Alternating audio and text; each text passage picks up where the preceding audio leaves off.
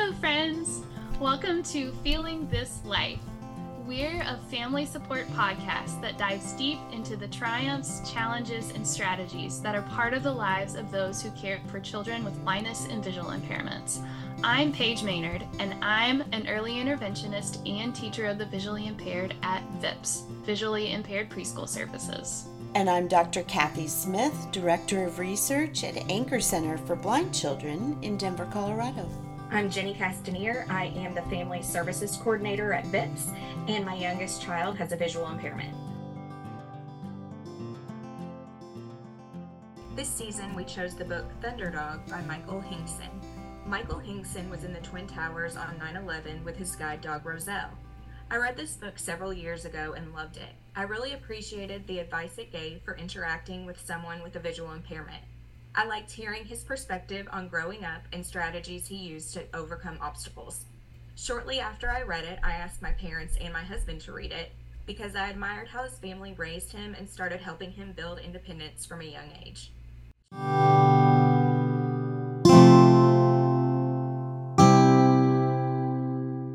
Yeah, I thought it was a great book too. It's very, very readable. Also a little emotional. Be prepared for that if you want to read this book, because Mr. Hingson and his dog were in the Twin Towers and came down. So pretty exciting. This is Dr. Kathy, and I want to talk about Mr. Hingson's diagnosis. So his visual diagnosis was called RLF at the time when he was born, and now is called retinopathy of prematurity. And it was something that started happening in the 40s and really increased in the 50s. So much so that all of a sudden, things needed to change in the field of visual impairment. There were so many children. Whereas in the 40s and in the beginning of the 50s, residential schools for the blind, which were academically based, was pretty much mandatory. If you lived within 50 miles of that school, that is where your child went to school. But now we had not only so many more children with blindness, but that there was enough to justify a teacher to come to local schools. And also, the families that were having these children were middle to upper class families, and they were parents with influence, and they didn't want to send their children 50 miles away to the residential school. They wanted their children to go to school in their neighborhood. So they began to advocate. This is really a story of advocacy. It also makes me think about, since I work in early intervention, how the 40s and 50s were a big time for helping some of those services to get started in the school system. But it wasn't even until the 80s that early intervention became a thing. And I'm thinking about how obviously Mike did not get early intervention, and his family was not supported with that type of service because it didn't exist yet. And they were able to accomplish so much. I'm thinking about the story of his dad going to the library and looking up law so that his guide dog could come on the school bus for him, with him. But just to think about what it would have been like maybe if they would have been able to get that support early on from a teacher of the visually impaired in their home. Or maybe even he shared how he had not even really met visually impaired until he was in his late childhood, and how that maybe could have impacted him. So I thought that that was really interesting. Yeah, we certainly know that positive adult mentors make a huge difference for kids as they're growing up. When you're a parent and all of a sudden you have to learn about what is that world like, and it's helpful to learn that, oh, there's great functional adults and you can have a happy, wonderful life and still have a visual impairment. What do you think, Jenny? I think that's exactly why I liked the book so much. Mm-hmm. As a parent of a child with a visual impairment, that this person who's so successful. He had a normal upbringing. He wasn't anyone that was extremely wealthy or had connections that could help him get where he is and achieve all these things. But it was just an ordinary family that loved their son and just decided that he wasn't going to be treated differently than anyone else in their home. They really just refused those barriers for him and did what they could to help him along the way. And I'm appreciative for those families that put in all that work. I'm grateful that I wasn't one of them and I had early intervention, because I can't tell you like how much comfort that brought me to talk to someone who knew what they were talking about. But just to see this, and I think it helped even my parents just to read it and see that it's going to be okay. My favorite story is the one where he's riding a bike and his neighbor comes out and complains to the dad and says something about your son is riding this bike and he's blind, and the dad says, "What, did he hit your car?" And the neighbor says no, and the dad's like, "Well, then what's the problem?" I just love that. So I just think that this is just really good to show parents that there is hope for what you might think of as a normal or successful life. I imagine his family helped him to develop some of those skills. Yep, I'm going to do all of these things that I want to do, and I'm not going to let anything stop me, because some of the language that he uses frequently in the book is one of his guide dog commands for Roselle, which is just the word forward. And so whenever they're exiting the World Trade Center, he tells her forward, but it's almost like he's telling himself forward. Yeah. And he's telling the other people around him, just go forward, just take that next step. It's going to be okay. We're going to get through this. And so I imagine that the seed of that was probably planted with his family whenever they brought him home and received that first diagnosis, that we're just going to keep moving forward and we're going to keep on having high expectations for our kid, and we know that he is going to be moving forward if we just take that next step. So I think that's good advice for everyone, that just taking that next step and just keeping on moving forward, keep encouraging yourself, just take one more step. You might not know what the end has, but you know that next step is going to bring you closer to where you want to be and your potential. I think that was really encouraging, and I think that not only him talking about it, but he shows it as well. What I didn't realize until reading through this book the second time was that in this situation, in some ways, he was better off than the people he was with, and that was because of his lack of vision. He talks about being one of the first to realize that a plane had hit the building because he could smell the jet fuel. He says, "What if the power goes out? There's no panic yet. New Yorkers are tough, but if everything goes dark, that could change. The irony is that if the power went out, Roselle and I would be fine." I think that sometimes we don't ever think that there could possibly be an advantage, but in that situation, yeah, I remember him saying that after the Twin Towers, there were people who were asking him, "How did you do this? How did you get through?" And he was like, "Well, I had my calm, confident guide dog, but also I think the two of us together have a can-do attitude." And I'm sure, like you said, Paige, that came from his family. Very young, so encouraging, you can do this. We may have to sit and figure out how to do it, but we will. There's some really intense parts of the book, but very good. And I personally do not know a lot about the guide dog world. So it was interesting to me to learn how important it is to have a good relationship with your guide dog and to have a well-trained guide dog. And I think sometimes when we have little ones and we start talking to parents, sometimes parents are like, "Oh, we're going to get a lab so that she can have a guide dog." And we have to sit back and go, "Okay, let's talk about guide dogs." And what I do know, my kids immediately, yeah, when they found out about Hannah, "Can we get a guide dog?" Right.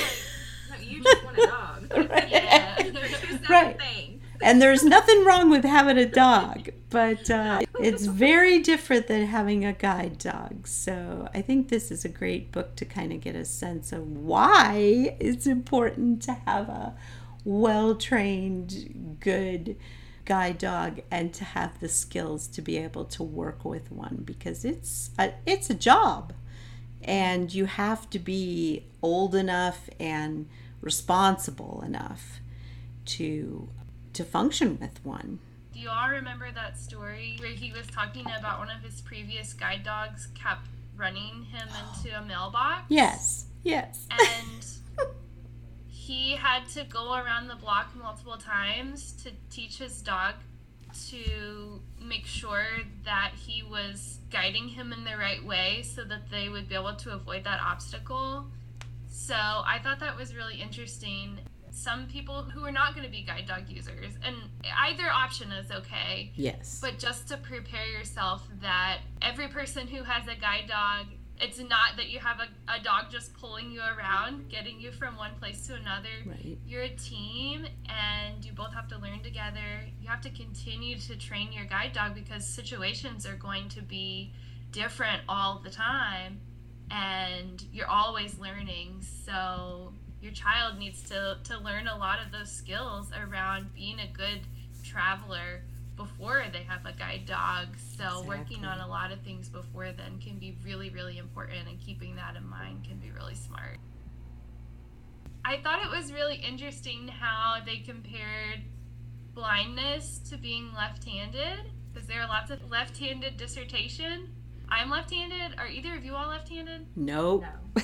No, okay, just me. I thought it was really interesting how they compared blindness to being left-handed. There are lots of things I experienced as a left-handed person, and obviously growing up as a left-handed person that were struggles.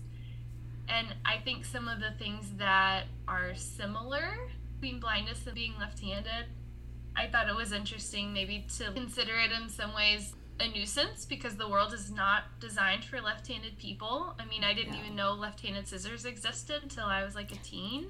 The world is designed for sighted people, so there's a little bit of a parallel there. I thought was really interesting. Also, we learn alternative ways to do things. You know, there are things that I've learned to do right-handed, or I was just thinking about examples today. Some things I don't even really think about that I do as a left-handed person.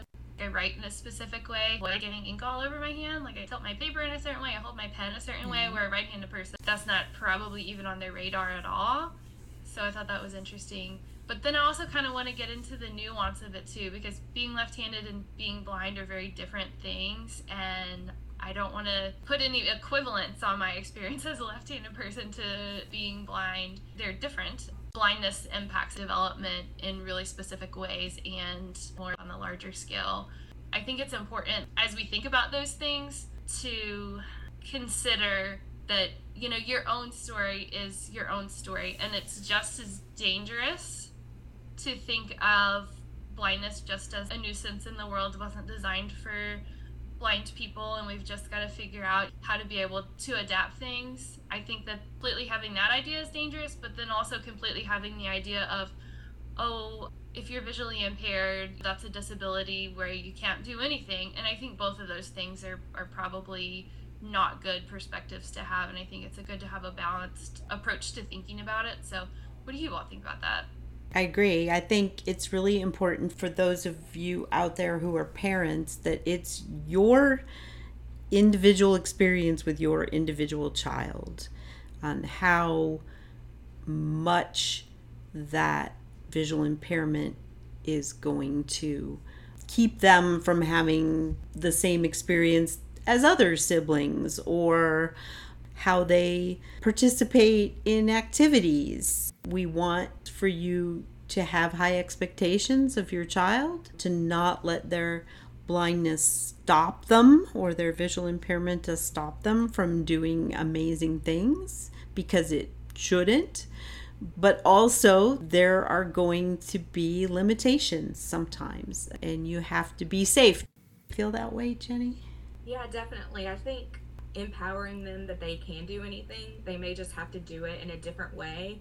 For example, when our daughter was going into elementary school, I wanted her to be able to play and have fun on the playground and do whatever she wanted. So we practiced before she went to school. We would go to the playground and play.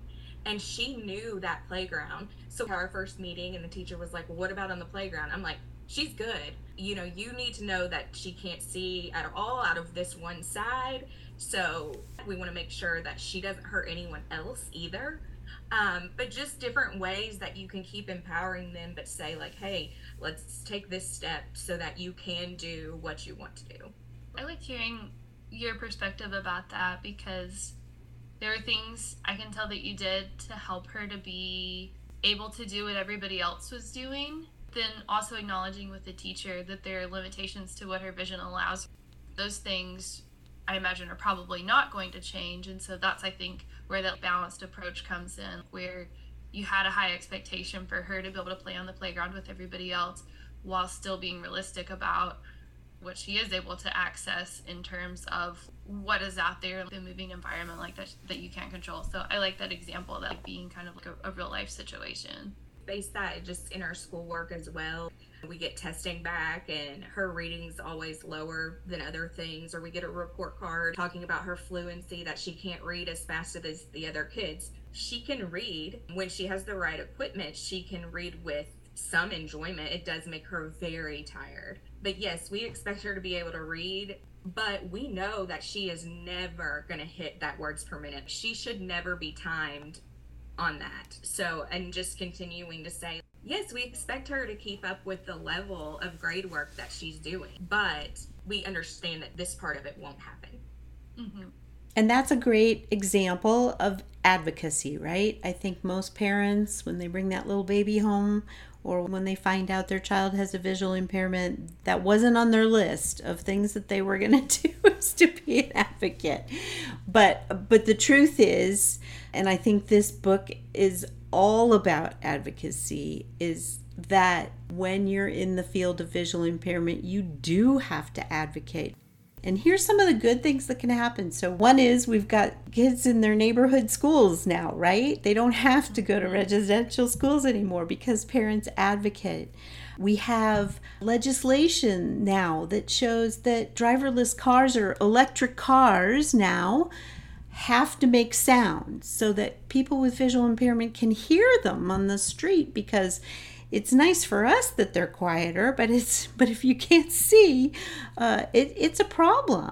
I thought this was a great story in Michael's book, was that he talks about how organizations have advocated in the past to get Braille on money. And we still don't have Braille on money. And I'm guessing we're probably never going to have Braille on money. And that's probably because we're not using money so much anymore. So most foreign countries that I go to don't even have money anymore. Everything is cashless, and I'm sure we'll be going that way as well. You use your phone to pay things. Most phones are accessible. So there's sometimes you're trying to do the right thing, and then it's just obsolete. It's not important anymore. But here's one last advocacy thing that is definitely still important. In this book, he talks about this, and I know that the research shows this, that even though our children are some of the most educated and best educated in the country, individuals with visual impairment are the least likely to be able to get a job, and that's not okay.